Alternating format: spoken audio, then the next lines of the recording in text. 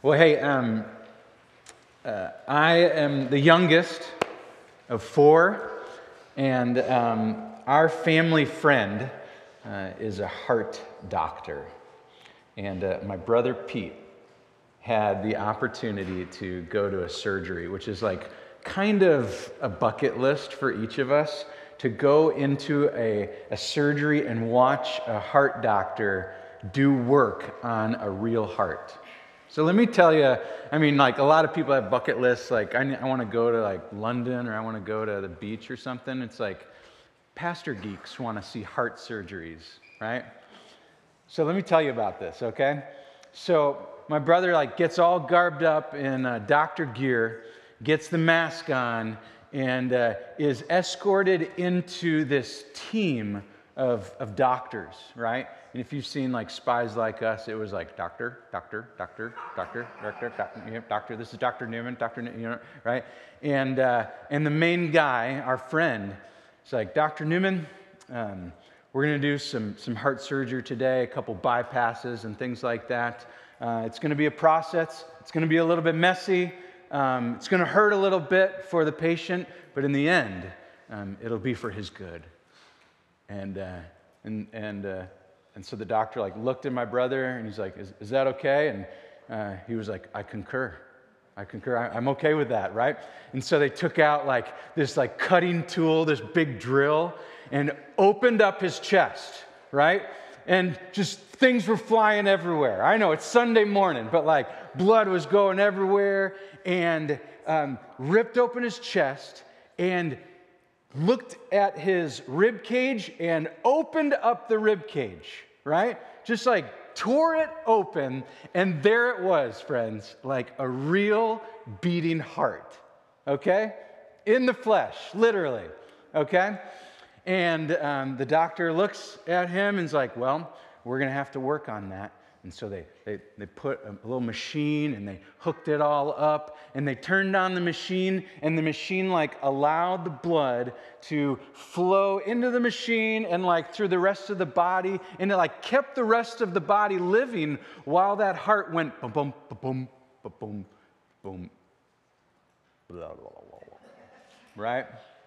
No beating.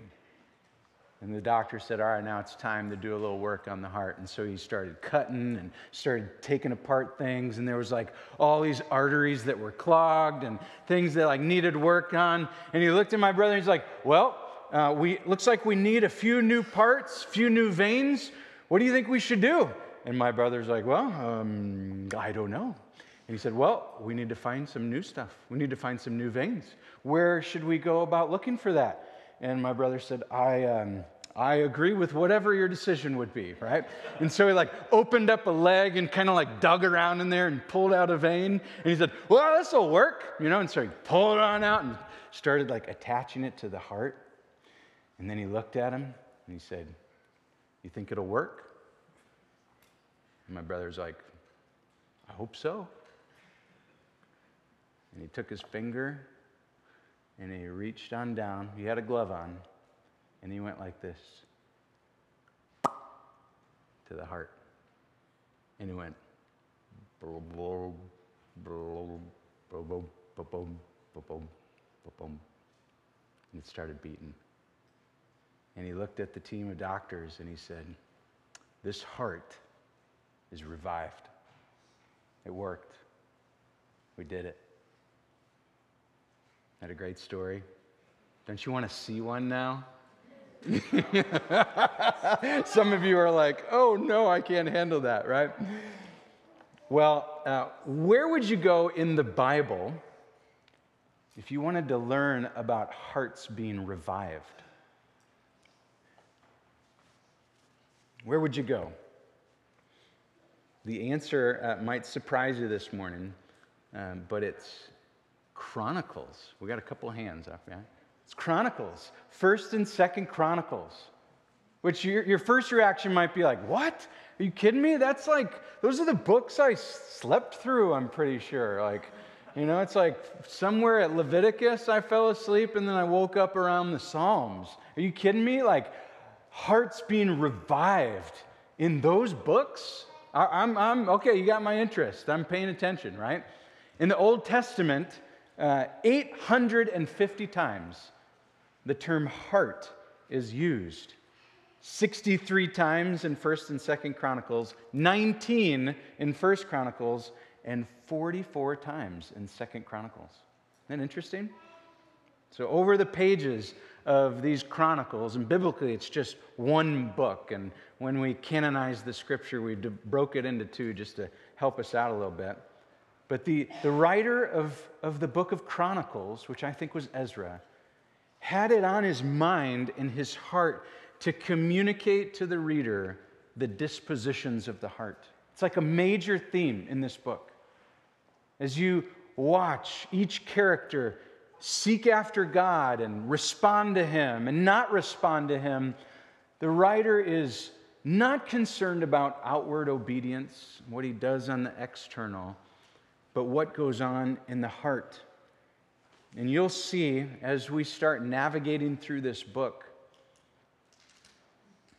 what the Lord can do with a heart that is fully His. So the heart's a big deal in the Scriptures, okay? And that's why we're going to live here for a while.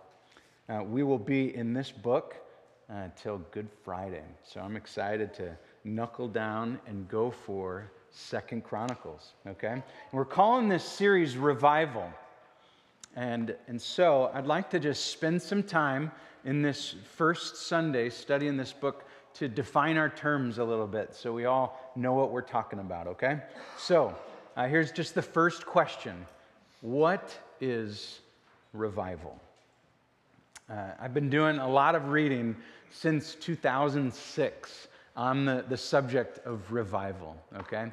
And if you frame it like that, if you say, well, I've been doing a lot of reading on it, immediately your mind would jump to something of the sort where maybe revival is a hobby for Newman, much like people love studying a world war, right? Some historical event that happens, it has a beginning date, it has an end date, and that's what a revival means. It's something that happens externally within history, and almost you begin to have this notion of, it doesn't really have any life on it, doesn't have any flesh on it.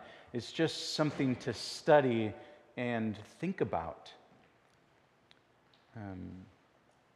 But actually, when you start looking simply at the word, at the just definition of revival, it just means life. So look at the root word. Just that root word, revival, that vive comes from our English word to vivify, to bring about life, to make alive, to awaken, or some definitions say to restore to life. And then when you attach that little prefix on there, revival, to bring back to life, it brings on a different slant or a different connotation. It's kind of like that guy who went into the heart surgery, he was living, but he needed help. He needed some surgery, something to happen to his heart to make it wholly functional again. He needed like this newness or this breath to be breathed in his heart so that blood would flow to the rest of his body. In short, this word revival is used for Christians in the Christian context. Revival begins with believers who are awakened once again, and perhaps they were sleeping, to the joy of their salvation and their mission, like their heartbeat for a living life. So words in the scriptures like revive, restore, or renew are often used interchangeably in the scriptures.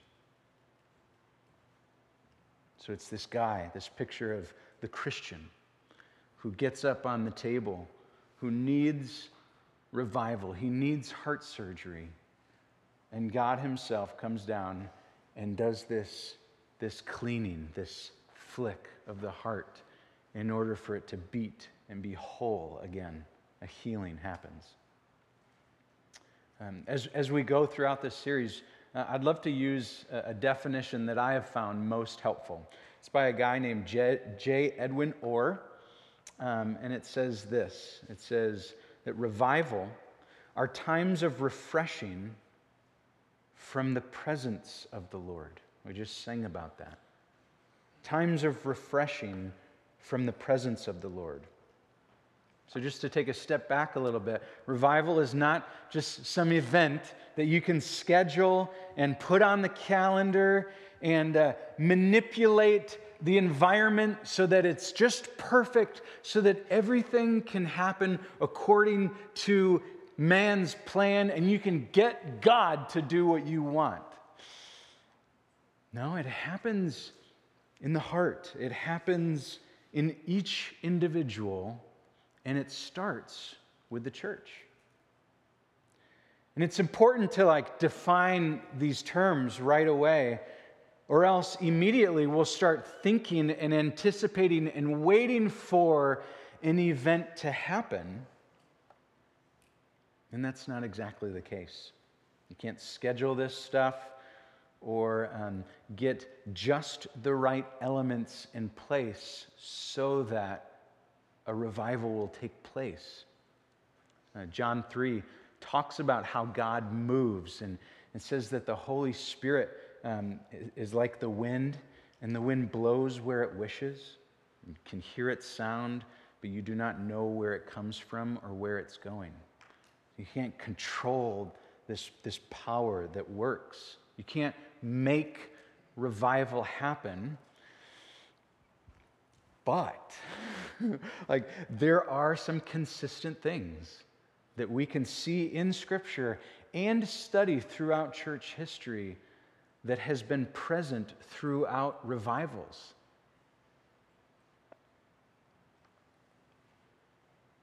So we're going to ask this question. How does it happen? How does revival happen? Okay? How do times of refreshing happen to the believer? How does the Lord work in order for a reviving experience occur? So we're going to start today in the Scriptures with one of the most significant events in the history of Israel, when the building of the temple occurred and Solomon dedicated it. And if you're a Gentile, which I don't see anyone wearing a yarmulke this morning, so that pretty much means everyone among us. If you are a Gentile, you probably need a little refresher about the importance of the temple in Israel's history. It was God's dwelling place in the Old Testament. He resided there, which is crazy to think, that he showed up and was in a building structure. The temple held the Ark of the Covenant, which was a symbol of grace to the people. And in the temple, sacrifices were made, blood sacrifices were made for the sins of the people. And as a result, it was the center of everyone's attention, time, and the culture was built around the temple in the Old Testament. When David was king, it was his life ambition to follow after God and build God a house. That's what he wanted to do.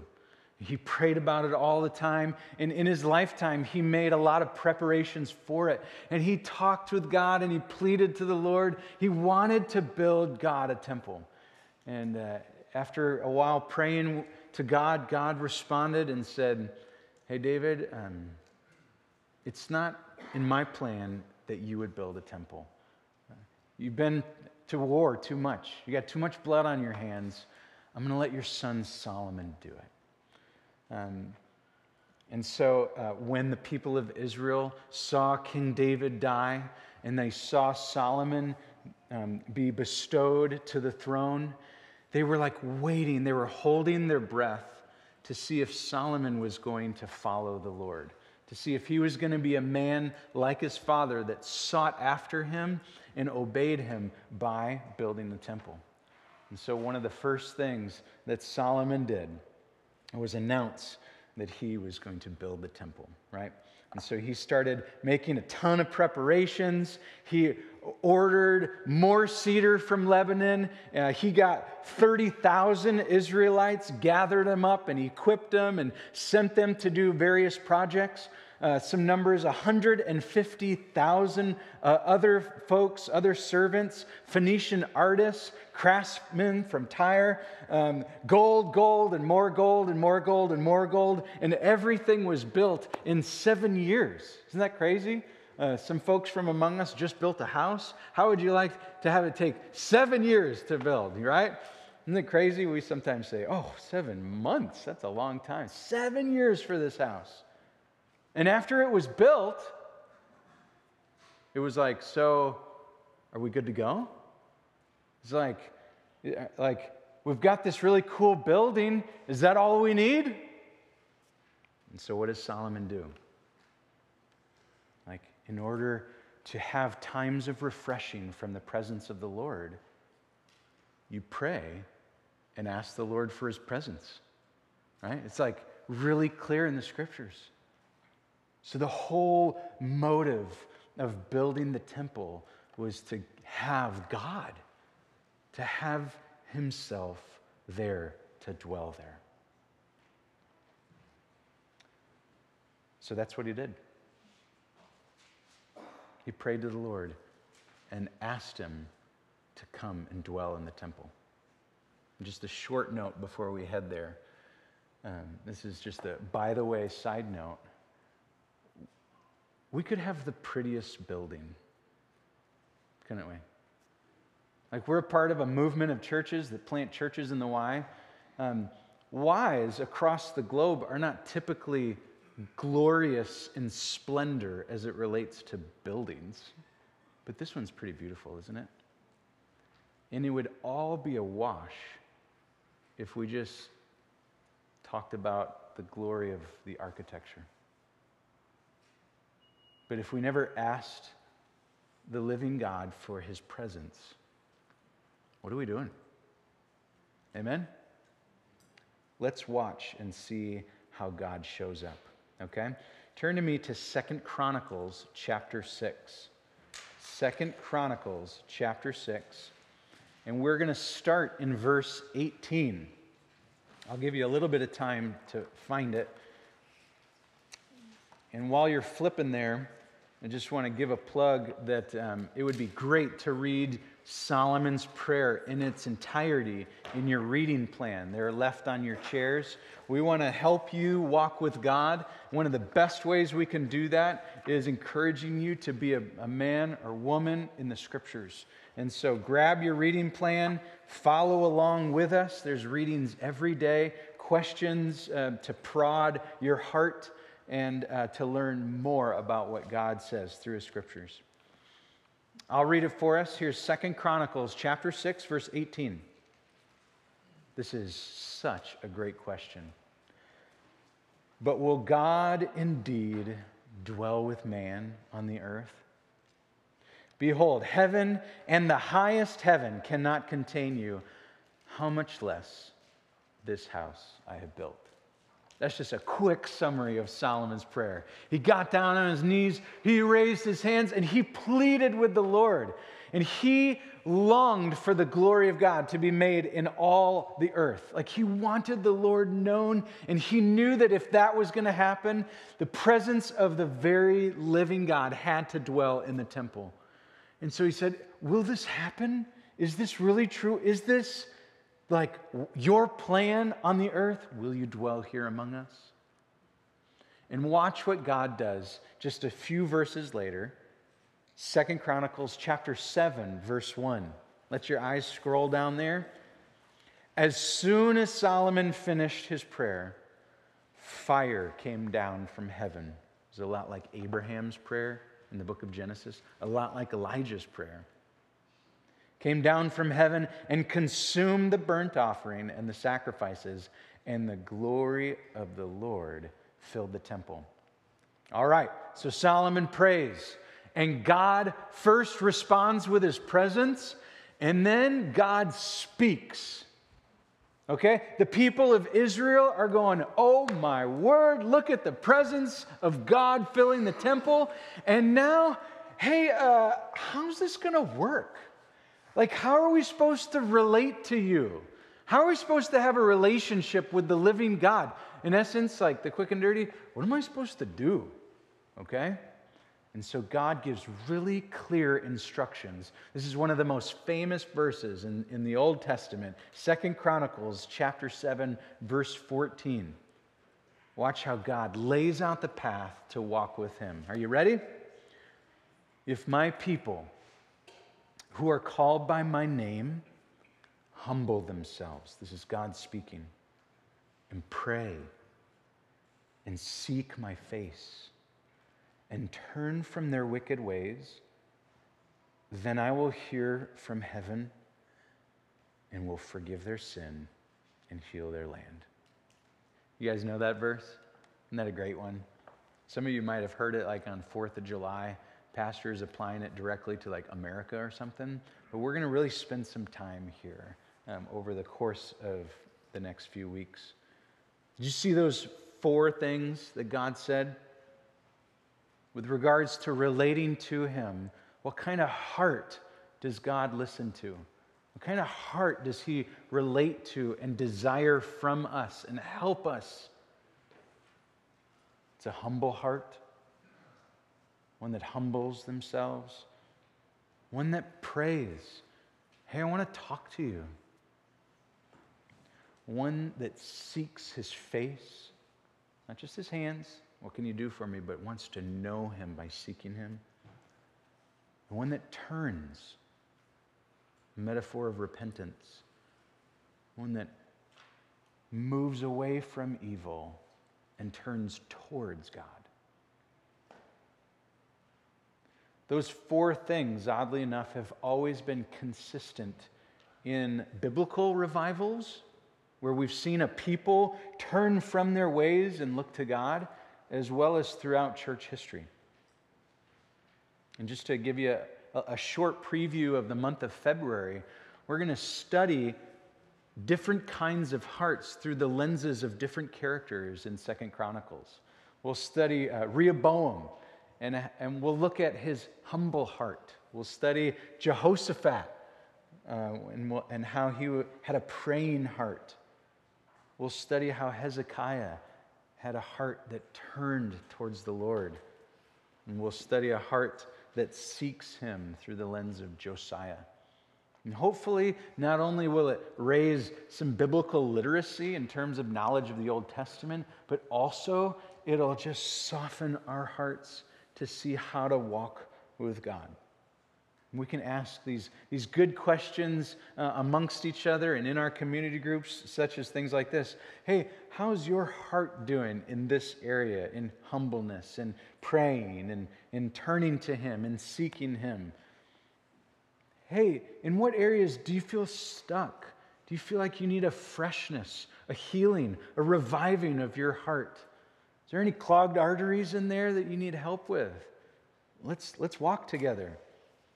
What sort of renewal or healing do you need to experience from the Lord? In short, what do I need to do, right? Like what are the things that we as a people need to do in order to relate with God? So let me just tell you a story. This is the story of the Welsh revival, okay? This happened in the turn of the 20th century. Let me share with you how God worked among just 1 or 2 people to impact thousands, okay? So in November of 1904, the Spirit of God began to work and blow like the wind in this area. And throughout Wales, people were experiencing an extraordinary movement of God. How did it happen? The church and like the villages and the townspeople all had this like common phrase that they would just say to each other. They weren't just like asking, hey, how you doing? Fine, fine, whatever. But like they had this common motto that they almost like sang to each other. And it was this: bend the church, save the world. Isn't that wild? Bend the church, save the world. That was the cry that rang out. And this one guy named Evan Roberts, he was 26 years old, and he was a coal miner. And God used him. He wasn't like this crazy educated guy or anything, but he had a fire for God. He wanted to be used by him and be obedient to him. And so he spoke the very heart of God wherever he went. And wherever he went, people just kind of caught on that there was this common message that this guy Evan said. And this message was famously called the 4 points. How's that for creativity? Isn't that great? Here was the 4 points, okay? It was 1, confess all known sin. Number 2, forgive everyone. Number 3, obey the promptings of the Holy Spirit. That's what he said. Hey, every time you're prompted by the Holy Spirit, obey it. And number 4, publicly confess Christ as your Savior. And as he continued to speak that message over and over again to the churches and in villages and towns, people responded to it. It was amazing. The wind started to blow, and new life began to pump in the heart of the church. There was intense conviction over sin. People were confessing their sins, and restitution was happening all over the place, even though it was costly. Here's just some facts and some practical examples. Within 5 months, 100,000 new converts had been added to the churches. People were coming morning and evening every day, and it wasn't a result of some celebrity speaker or some like cool marketing scheme. People were zealous. They desired the very presence of God. They wanted to hear from him through his scriptures and grow and be like him and know him. And as a result, they started to grow in holiness. And the culture began to see the impact in every nook and cranny of the society, okay? So like in Wales, all the brothels were closed as a result of God moving in the lives of their people. People who were in debt, all outstanding debts were paid. This is going to get you, especially on Super Bowl Sunday. Major sporting events were canceled or postponed due to lack of interest. People were like, big deal, right? Watch this. Judges were presented with white gloves because there was no more cases to try. The illegitimate birth rate was reduced by 44%. I like this one. Mules in the farm fields had to be retrained because all the farmers stopped cussing. Isn't that wild? Well, we got to figure out new ways to tell them how to do stuff because we won't say those things anymore because we loved God now. As news of the revival spread, God began to move in other countries around the world, even the United States. January 20, 1905, just a year and some change later, the headline on the front page of the Denver Post read this: "Entire city pauses for prayer event at the high tide of business." In Portland, Oregon, 240 department stores signed a covenant agreeing to close their doors from 11 a.m. to 2 p.m. each day. It's 3 hours each day, so that customers and employees could attend prayer meetings. In Atlantic City, ministers reported that out of the population of 50,000 people, only 50 adults were left unconverted. It's the Welsh revival. You think God can do this again? Part of the reason that my family and I moved here was because we believe that he can. And we are praying that we in our lifetime would see a third great awakening. We'll talk about the first and second in the next few months. I believe he can do it again. And that's not just like a desire for an event to happen. That's a desire and a yearning that the people of God would love him with all their heart and mind and soul and strength, that they would look to him and humble themselves and be people of prayer, that they would turn from their ways and that they would seek the face of God. Some definitions of revival simply say this: a spurred-on interest of spiritual matters. It seems like a low bar, but it's just fair to say that people in general would increase their spiritual desire, their appetite, that they would be hungry for the things of God. He can do it again. And he's calling us to be prepared for it by first reviving our own hearts. Amen? This is Psalm 69, verse 32. It says, "You who seek God, let your hearts revive." So here's just the question for the day, the question to chew on and write on the top of your journal, to stick on a 3x5 card and put it on the visor while you drive. Lord, do I need an EKG check spiritually? Like, in what ways do you want to mold and shape my heart? How is my heart disposition? Is it honoring to you? How do you want to change it? How do you want to shape it? Lord, what do I need to do? And friends, like brothers and sisters, this is to encourage you. We're not in the Old Testament anymore. We don't need temple sacrifices anymore. If I ask the question, what do I need to do in order to get right with God?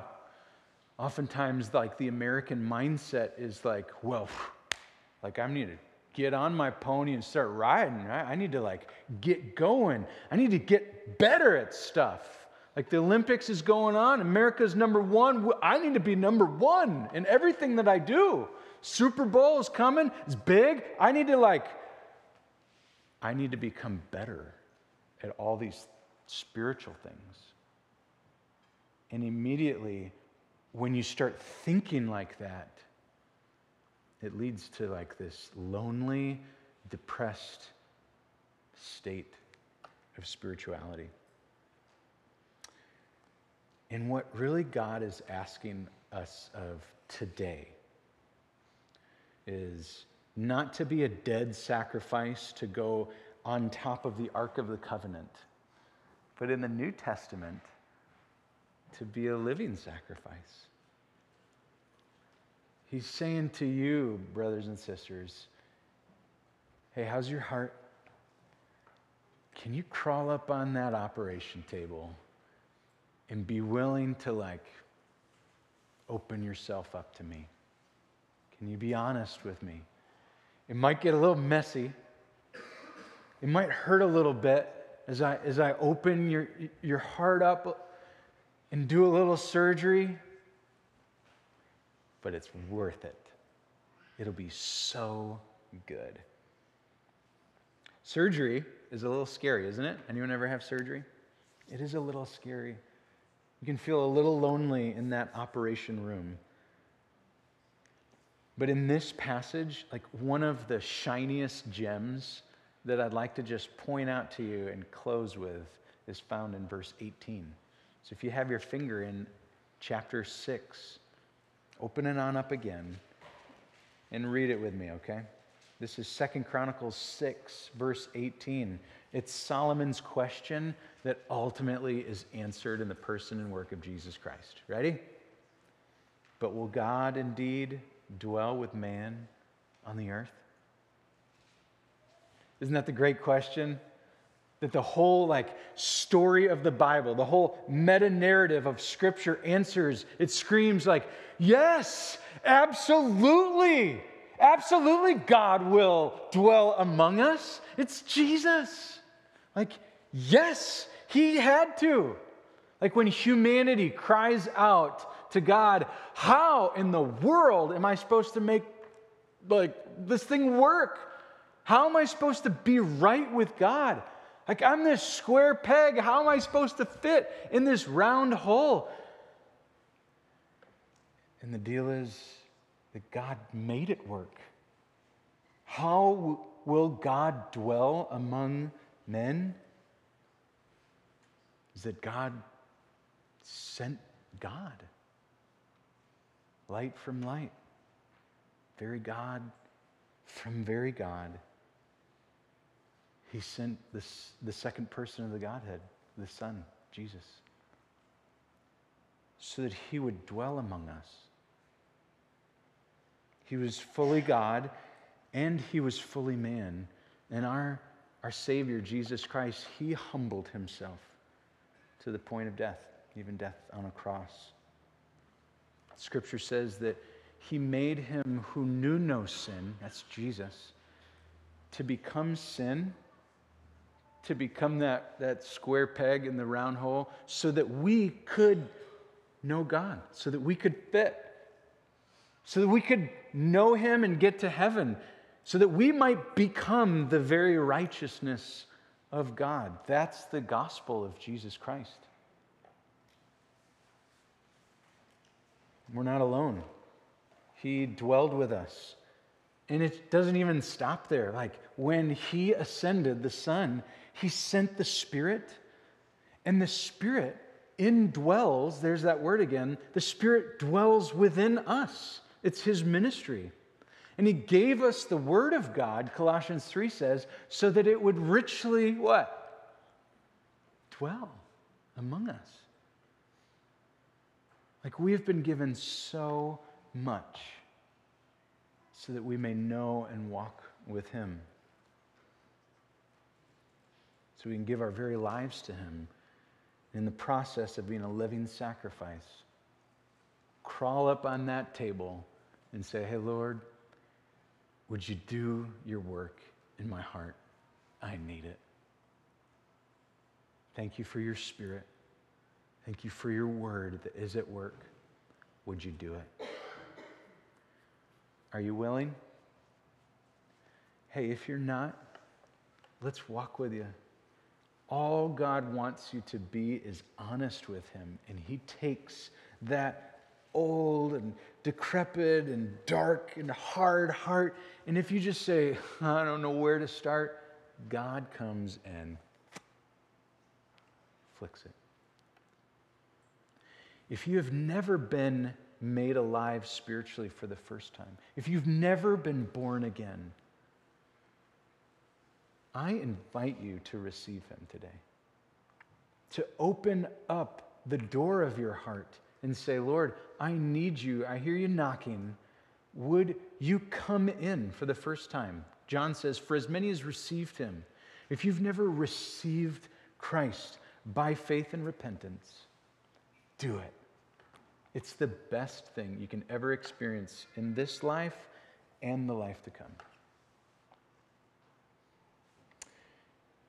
And if you need to be revived, like me, I invite you in the course of the next weeks to crawl up on that heart surgery table and ask the Lord to do a work in you. We're going to close our service kind of like Solomon did, where he dedicated this building to the Lord and asked God to dwell.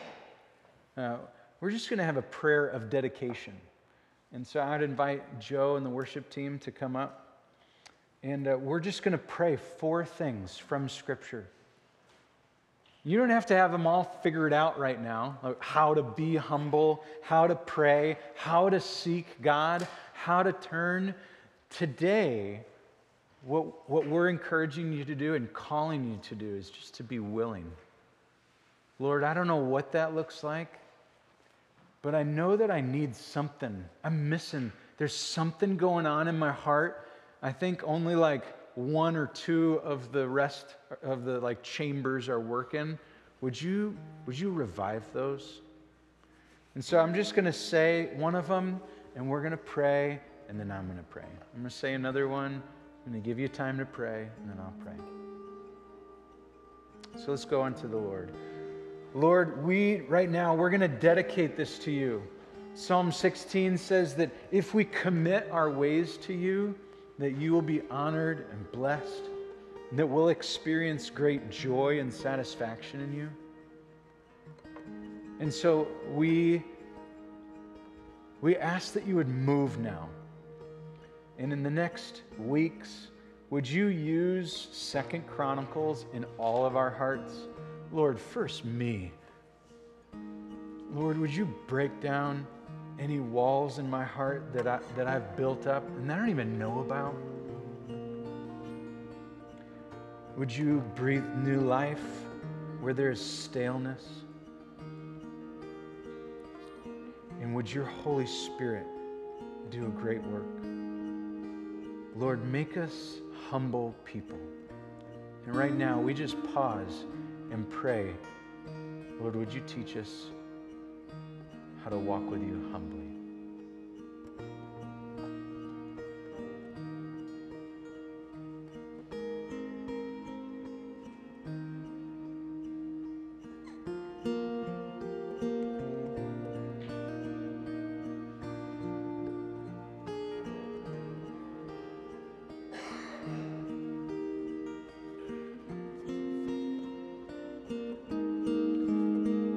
Lord, teach us to pray. That's what your disciples asked.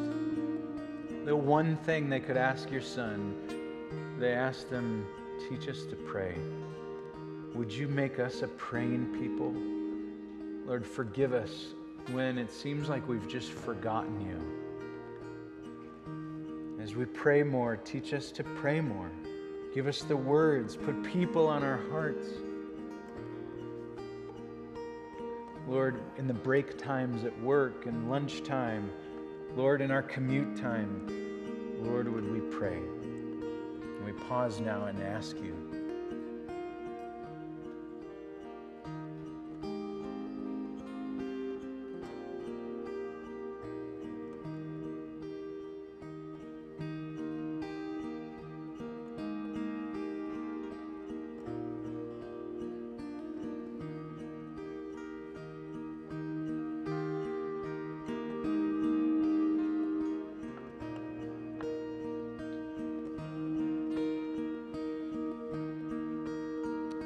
Help our church to seek your face.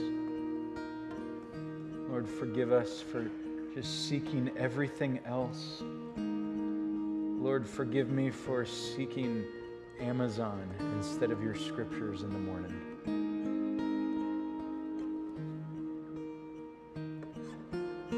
Lord, there are so many affections in my heart that just raise up instead of a love and a desire for you. Lord, take those idols away from me and your people. And we pray now together that we be seeking your face.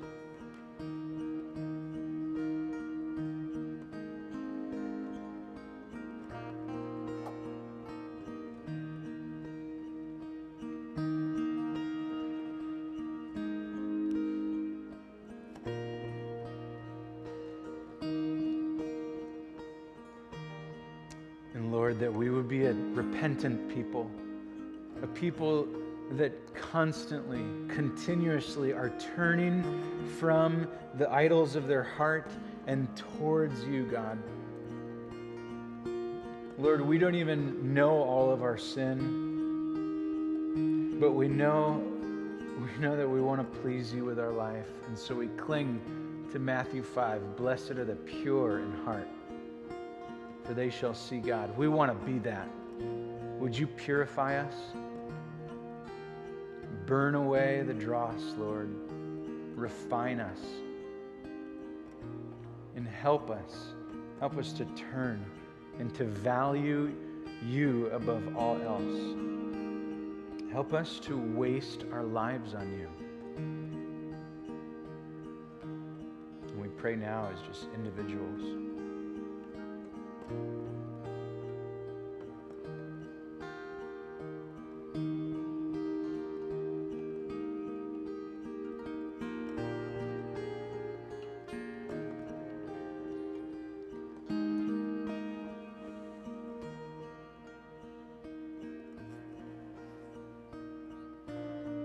If any one of those four gripped your heart this morning, we are here for you. And God richly dwells amongst this people. And ask for help. I want to pray with you.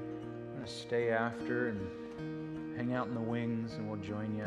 We would love to pray and walk with you.